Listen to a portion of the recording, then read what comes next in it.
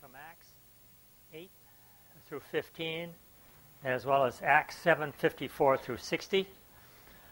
Please give your attention to the reading of God's inerrant and holy word, and that first part is Acts 6:8 through 15. And Stephen, full of faith and power, did great works, did wonders and signs among the people.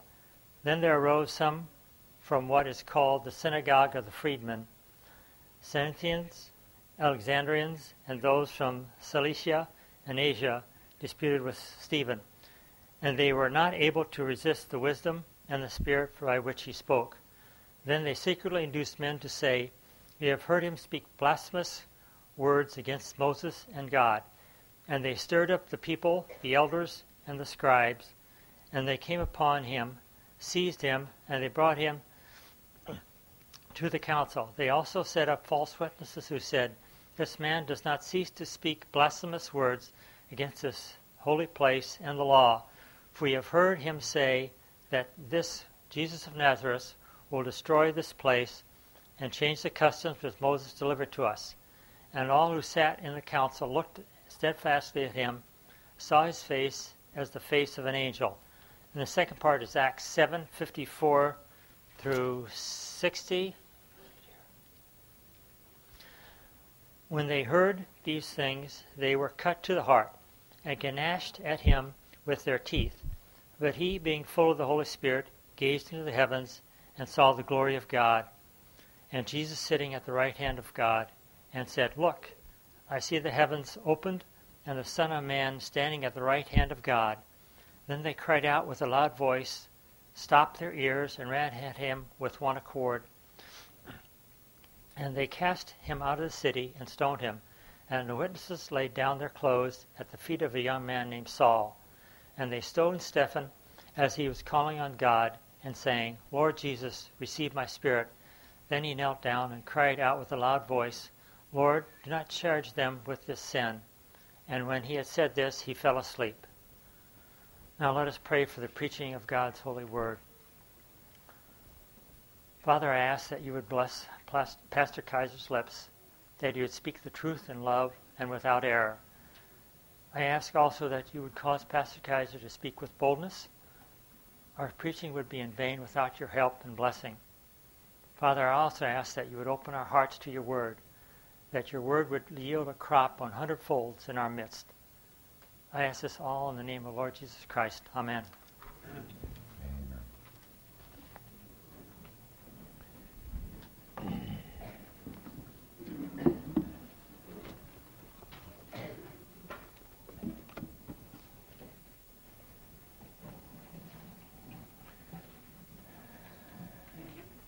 Past week, as I was glancing at a beautiful picture of the Taj Mahal on my screensaver, I thought of a story by Dobson. If you've read anything about the Taj Mahal, it's one of the costliest, one of the most beautiful tombs, memorials that the world has seen, and I'd love to be able to see it sometime in person. I've only seen pictures of it. But Dobson pointed out that in 1629, the Indian ruler Shah Jahan started building this magnificent memorial because his favorite wife had died. He was grief-stricken, and he wanted to make sure that there would be a memorial that would make her remembered forever. And so he put her casket down in the middle of a plot of land, and the first stones that were erected, he wanted them to be erected around her. From start to finish, he wanted all the attention to be focused on his wife. He wanted her to be remembered. Well, as the years rolled by, his grief for his lost wife kind of waned, and he was much more enamored with the progress of this project. One day, when he was looking through the project and the progress that had been made, he stumbled over a box, and being angry from that, he said, "Throw it out." And it was only months later that he discovered that he had thrown out the casket of his wife, and it had become ruined.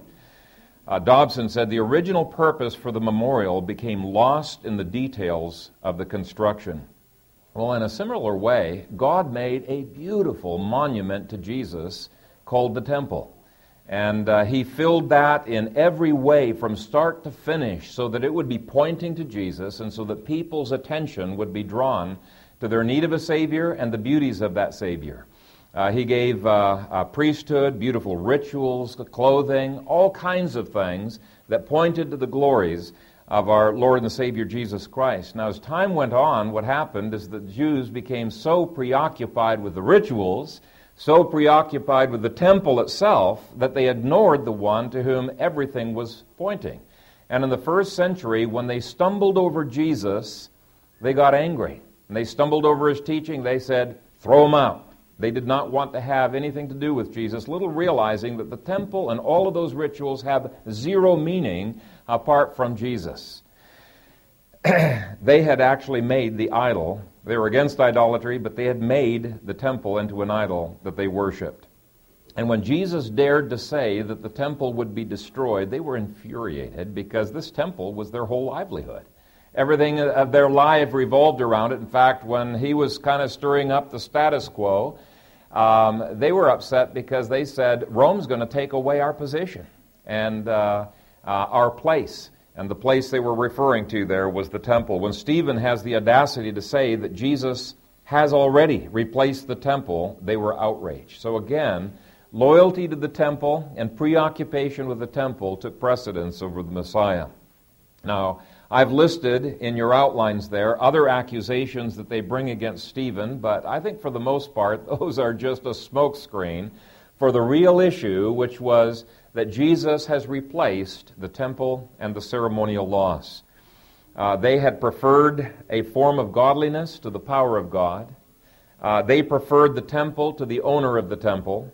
They preferred the types to the person that those types were pointing to. I mean, they preferred anything in there, even the oil that was being poured into the candlesticks. They preferred to the reality of the Holy Spirit that oil was prefiguring. They had the shell, but not the reality. And what Stephen does in chapter 7 is he gives a brilliant, a powerful answer to their absurd accusations. We're not going to be looking at that. I was planning to preach on chapter 7 today. We're not going to get to that today. We're just going to look at the accusations. And we're going to start with the accusation that's given outside of the courtroom, where they're being tried, as it were, in the press. Verse 11, then they secretly induced men to say, we have heard him speak blasphemous words against Moses and God. So there's accusations 1 and 2. He's blasphemed Moses, he's blasphemed God. And they don't say how, but they get a little bit more specific. You have to be specific in the court. So in verses 13 through 14, they also set up false witnesses who said, this man does not cease to speak blasphemous words against this holy place and the law. And then here comes the only thing that has any substance whatsoever, for we have heard him say that this Jesus of Nazareth will destroy this place and change the customs which Moses delivered to us. That's the real issue.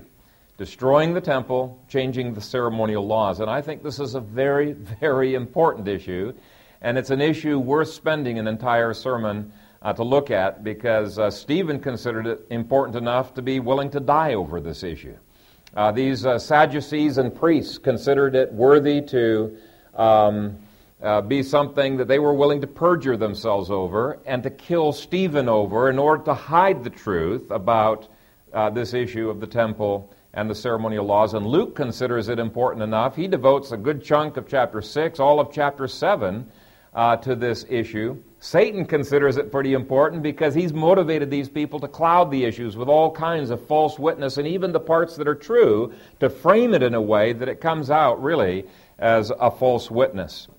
And it's unfortunate, but there have been some modern Christians who have actually taken some of these accusations seriously at face value, and they've come to the wrong conclusions concerning these words. And I think it's important that we look at each one of these charges before we move on to chapter 7.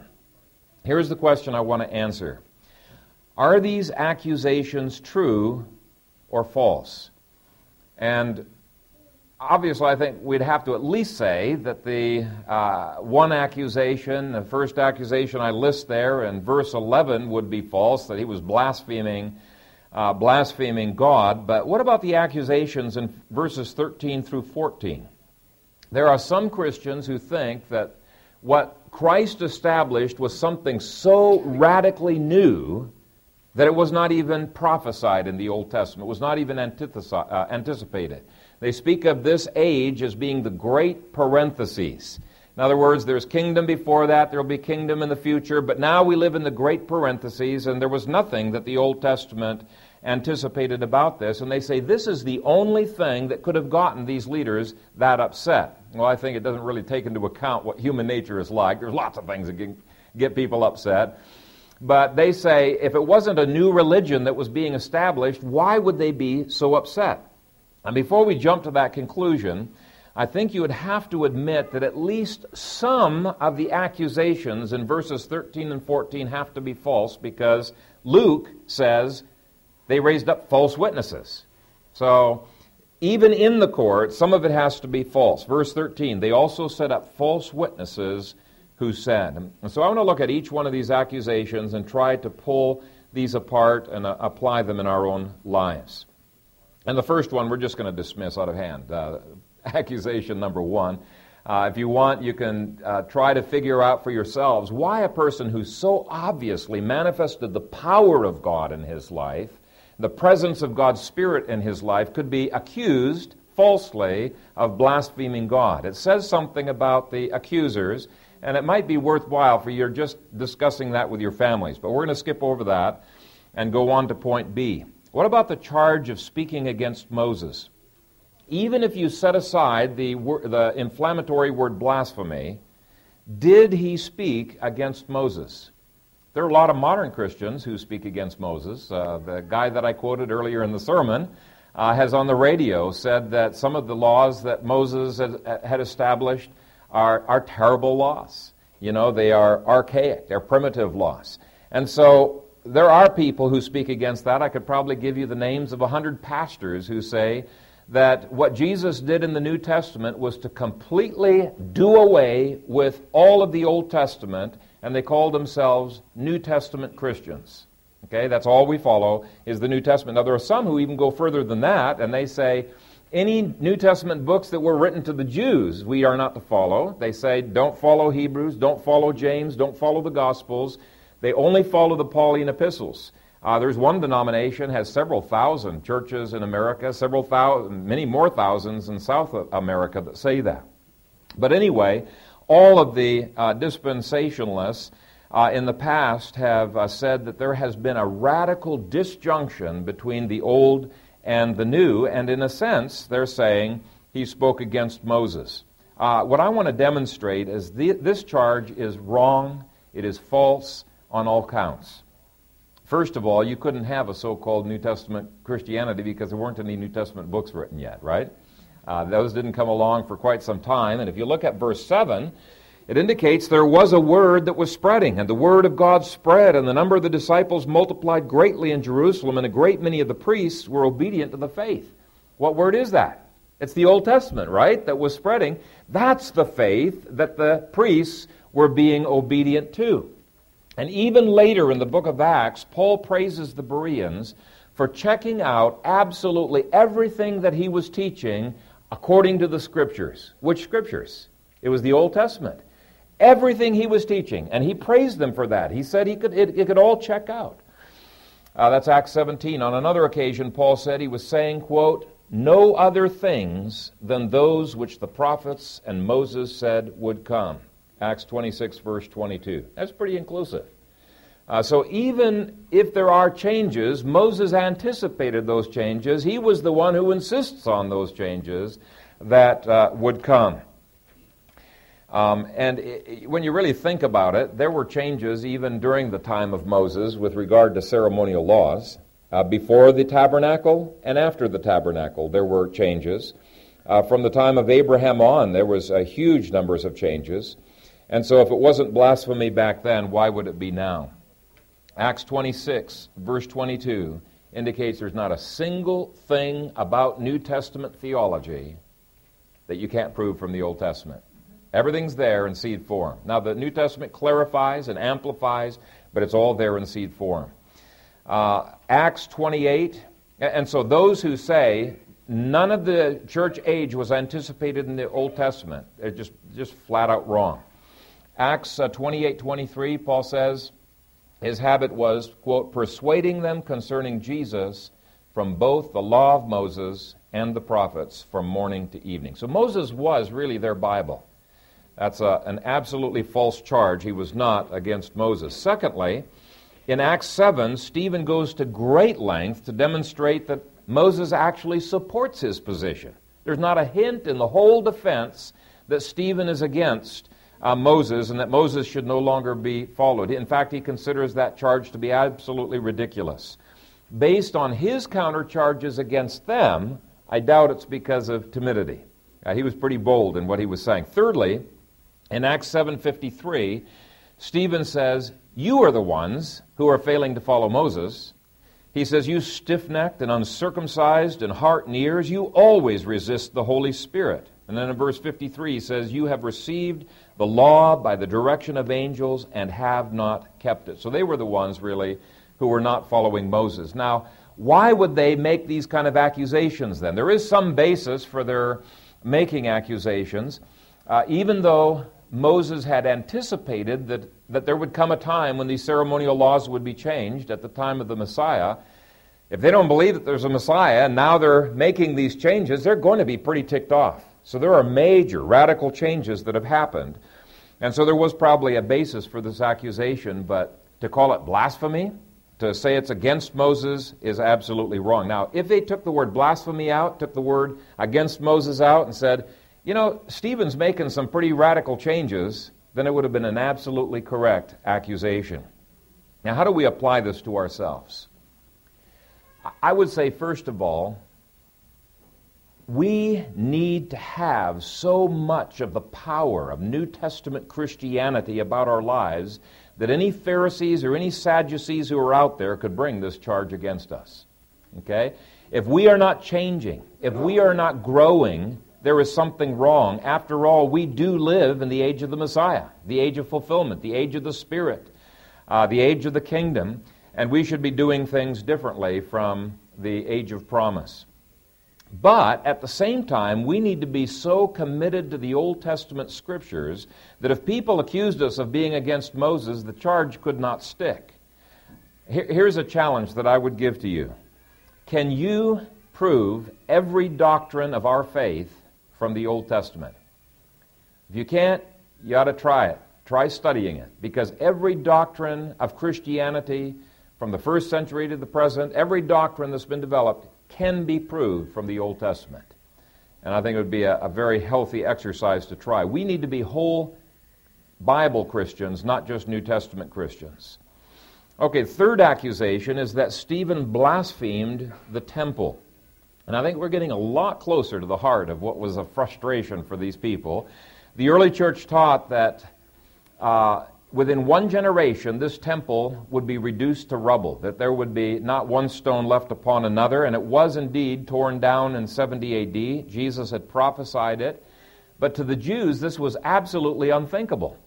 Throw out the casket, but don't tear down the Taj Mahal, Throw out Jesus, but don't tear down the temple. And so in verse 13, they say in court, this man does not cease to speak blasphemous words against this place, this holy place. Now, they didn't realize how blasphemous it was for them, in effect, to be throwing out Jesus in their effort to defend the temple of Jesus. I mean, who owns the temple? It's Jesus, right? It's his temple. Now, how do we apply this to ourselves? Well, I think we apply it by saying that the church does not belong to Phil Kaiser, does not belong to the session. It belongs to Jesus Christ, and he is the one that we need to be following. We can apply this as well by saying that when we get a building, and God's providence, hopefully we'll get some building, that we must make sure that we do not allow the building to drive our priorities and to drive our vision. We could apply this by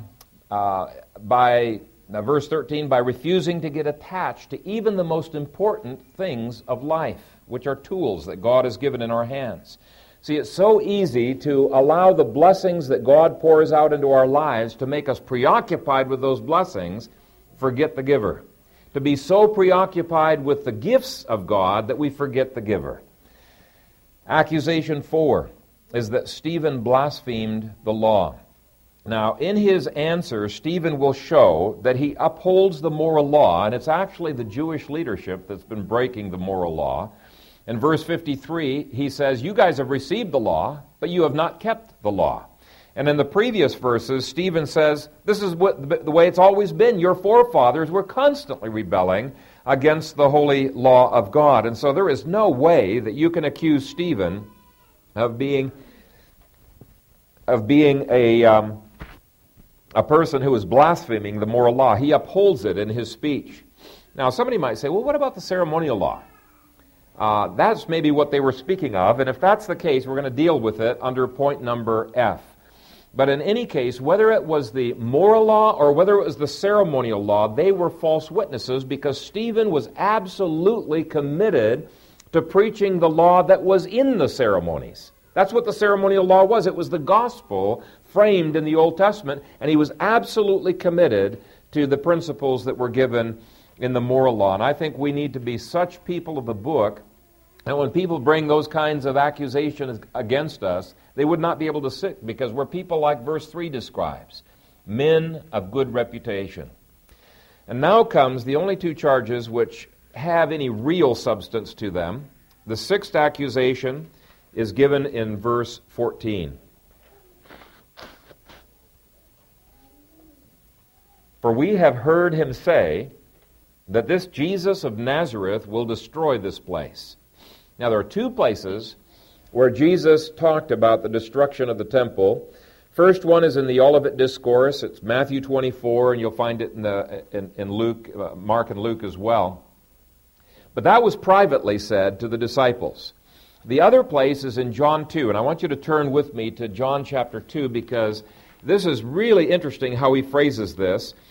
This was spoken to the crowds, and I think this is probably what they had in their minds. It was certainly what they had in their minds when they brought their accusations to Jesus during his trial.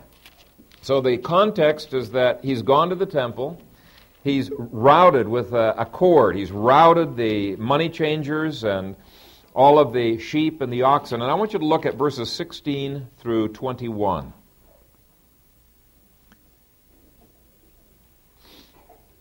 And he said to those who sold doves, "Take these things away. Do not make my Father's house a house of merchandise." Then his disciples remembered that it was written, "Zeal for your house has eaten me up." So the Jews answered and said to him, "What sign do you show to us since you do these things?" Now, they're talking about the cleansing of a physical stone temple, but I want you to look at the words that Jesus gives in answer to them. Jesus answered and said to them, "Destroy this temple, and in 3 days I will raise it up." Then the Jews said, "It has taken 46 years to build this temple, and will you raise it up in 3 days?" But he was speaking of the temple of his body. Now here's a little puzzle to think through. If he was talking about the temple of his body, why did he use the word temple just after he's finished cleansing the temple and making a big controversy over the stone temple? I mean, the most natural interpretation that those people would give is he's talking about this physical temple that he's just finished cleansing. I think he was deliberately doing that. He was making a point. He was so tightly connecting his body's destiny with that temple's destiny that he said that when his body was destroyed, all of the temple and all of the temple rituals would go with it. I think that's the connection that he was making. And when his body was raised, there would be a new temple that would be raised with it. Revelation 21, verses 22 through 23 calls Jesus the temple and the glory. And so Jesus is the temple, he's the priest, he's the sacrifice, he's the Shekinah glory. He is the one who replaces everything that is in there. And so I think you could say that, at least in part, these charges are true, even though they are falsely interpreted as being against Moses and against the law and as being blasphemous words. Now, I love the way that John Piper words it in one essay. He said, Jesus destroyed the temple, the way a homecoming from Saudi Arabia destroys the need for letters. He destroyed the temple the way the rising sun destroys the need for streetlights and headlights. He destroyed the temple the way a descending reality destroys its shadow. In other words, it's not taking away something without replacing it with something better. It's not like you're losing out on anything. It's replacing it with the better. And so I want to ask you, if you are living in the reality of Christ's presence or if you are still living in the shadows. I mean, when you look at Stephen, even his face, he was so close to God that it was so evident to everyone the power of God was upon him. The presence of God's Spirit was in his life. Are you enjoying the presence of Christ, or are you simply reading his letters from afar as if they were being written from Saudi Arabia? Now, both are good, but one of those is better, right? It's much better to be face-to-face with your husband or with your wife than to be receiving letters from afar. They're both good, but one is better. Are you living in the full light of the sun, or are you simply content with the dim car headlights that only show the road a few feet in front of you? You see, the fact that you right now are living in the age of the kingdom gives you such privileges that to live simply in the light of the old covenant is a robbery. You're robbing yourself. You're robbing yourself of incredible blessings. It would be my prayer that if these Sanhedrin people came up to you, they would see such a difference between their lives and what you are experiencing that they would become jealous of what you have. Or they would become maybe insulted that you're more preoccupied with the heavenly temple than you are with the earthly temple, that you see the glories of your relationship with Christ as being far more important than all of the ceremonies that they're engaged in. Could their charges stick in your life? Stephen knew the reality of what the temple pointed to. He gloried in God's presence. He gloried in God's graces. All of the things that were flowing from Christ who was in the heavenly temple, whereas these guys, they were stumbling not just over Jesus, they were stumbling over even the brick and mortar that was there. They didn't understand the purpose of that brick and mortar. And so the question is, have you the purpose that temple was constructed around to fix your eyes on Jesus? It's what Hebrews calls us to do. I think this is really the heart of what those accusations were all about. And I think because Stephen had the reality, he was so full of that reality, it made it worthwhile for him to die rather than to give it up. All it would have taken for him would be say, oh, I'm sorry, guys, I didn't mean to offend you. I like this, and we're not going to talk any more about this. No, he was so full of the reality of God, he would rather die than to lose what he had. Let's look at the last accusation. Depending on what customs means, it's either partly false or it's completely true. They speak of changing the customs which Moses delivered to us. Now, there have been two interpretations of this.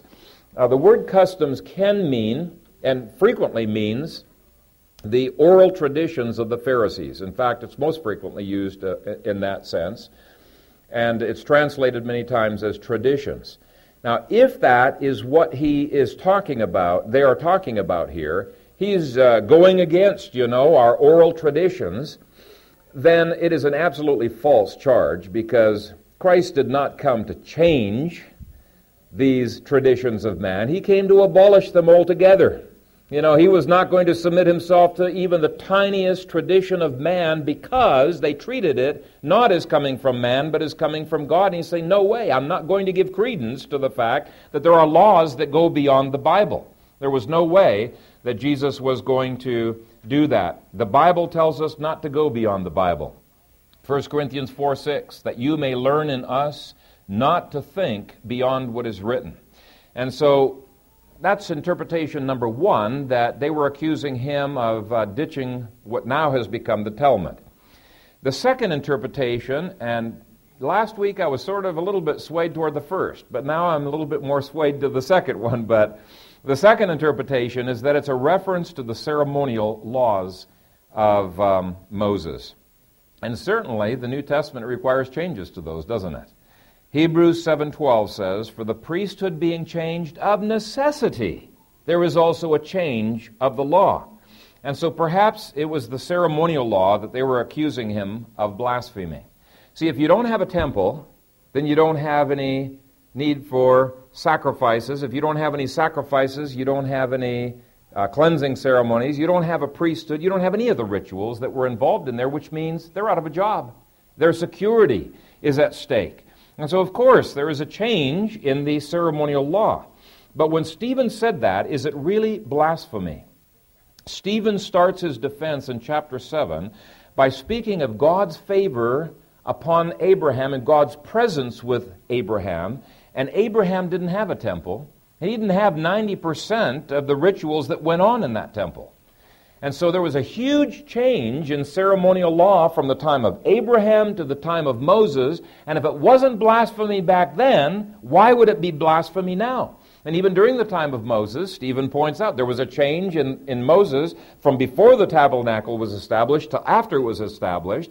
Then there was another change when there was the permanent temple, because there were some changes in the ceremonial law. And then he points out during the exile there was no temple. And so there was no ceremonies back at that time. And so what Stephen is doing is he is saying, look guys, even on your own arguments, even on your own terms, this charge of blasphemy is absolutely ridiculous. He's using kind of an ad hominem argument. Not the bad kind, but the good kind of ad hominem argument, where you defeat the opponent's positions by using their own presuppositions and saying, you can't be consistent with your own presuppositions, is what he is doing. We'll look at that maybe a little bit next week, Lord willing.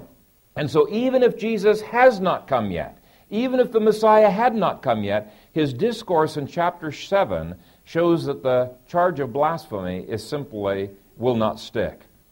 Now, of course, the most important point that Stephen makes is Messiah has come, and that the ceremonial laws pointed to Jesus. They were the gospel of the Old Testament. They were constantly pointing them to the need of a Savior and the provision of a Savior. And so if you look at the moral law and the ceremonial law in this way, I think it'll help. The moral law was showing what our responsibilities were and how sorry we are in terms of coming short of those responsibilities. That's our responsibilities. Whereas the ceremonial law was showing God's promise and Christ's provision. It was the gospel. Both were wedded together. Both were important. And once Jesus came, to continue to follow the ceremonial laws would be to ignore the teaching of those ceremonial laws. And that would make no sense. When Stephen accused them in chapter 7, verse 52, of murdering the very one that all of these things were pointing forward to, he was accusing them of killing their only hope of salvation, and he was accusing them of ignoring the ceremonial laws. You see the logic of what we're anticipating chapter 7, but the logic of what he is saying is, I'm not disobeying the ceremonial laws. I've been preaching the ceremonial laws. That's what the gospel is all about. You're the ones who are ignoring the ceremonial laws and what they really mean. That's what he was saying. And then when they kill Stephen, they're killing the messenger. And I think there's something that we can apply from this point as well. First of all, you need to have such a grace walk with Jesus that legalists can accuse you. It'll be a false accusation, but can accuse you of being against the law. Now, what I mean by that is that you are so secure in God's grace, you don't need to pretend to be sinless. Okay? You're so secure in His grace that you don't have to put on a facade that you worry about other people recognizing sin that is there, because, hey, that's what God's grace was all about. And you can confess your sin and get up again and continue to follow after the Lord and continue to follow after His grace. And so the need to have such a grace walk with Jesus, I think we need to have such a grace walk with Jesus that legalists, I think, can falsely accuse you of being against the law. But the second side of the equation is you need to have such a grace walk with Jesus that people can see that His grace is moving you to love that law and to embrace that law, as it clearly did in the life of Stephen. And so the gospel of the ceremonial laws, we need to know that so well. We don't feel the sting, and we don't feel the curse of the law. Instead, we feel embraced in the gospel, and the law becomes a delight. And everyone knows that you love the law. And so whether they were talking about the moral law or the ceremonial law, neither charge can stick. New Testament gospel was simply a re-preaching of the gospel of the ceremonial laws. Now, it was done away with. It had to be done away with now that the gospel or Jesus has come. And so just as moral law and ceremonial law always had to go together in the Old Testament, law and gospel always have to go together in the New Testament. You cannot separate them. Let me just sum it up. If you're living according to the grace of God, you're going to receive false accusations. Some will accuse you of being legalists. Others will accuse you of being antinomians. You're just not going to be able to win, You're going to win for losing, But it's not such a bad thing to lose the favor of other people, because it'll free you up to focus on the favor of God. And if God's favor and if His presence and if His power is in your life, it'll be totally worthwhile, even if you're called to die like Stephen was called to die. I want you to read chapter 7 in preparation for next week's sermon and try to see how every one of these charges is brilliantly answered by him simply telling the story of their history. Sometimes you can tell a whole lot more with a story than you can even with didactic teaching. And this is one of the most intricately told stories in answer to their charges. When I read this several years ago, I kept wondering, how is this even an answer? I don't see how it's an answer to the charges that he gave. And the more I've studied it, the more I've seen this is an incredibly brilliant, especially in their context where they were big on storytelling. Brilliant, brilliant answer. So please try to read, if you can, chapter 7 before next week. But let's close in prayer at this time. Father God, we thank you for the gospel of Jesus Christ. We thank you that it has rescued us from the law's curse and has brought us into the law's blessing. And I pray, Father, that each and every one of us, when we receive accusations from others, would find our security, would find our solace in the gospel of Christ, would not find ourselves discouraged, but at the same time, I pray that you would do such a powerful work of your grace in our lives that the charges would not be able to stick. And just like these people could not win the argument and finally just had to resort to violence instead of actually winning an argument, I pray, Father, that we would, even without a word, be able to convince people of the truth of your Scriptures. I pray that the power and the reality of the fullness of Christianity that Stephen was experiencing would be a reality and a power that each one of us would experience as well. May you receive all the honor and all the praise and all the glory. In Christ's name, amen. Let's respond to the sermon by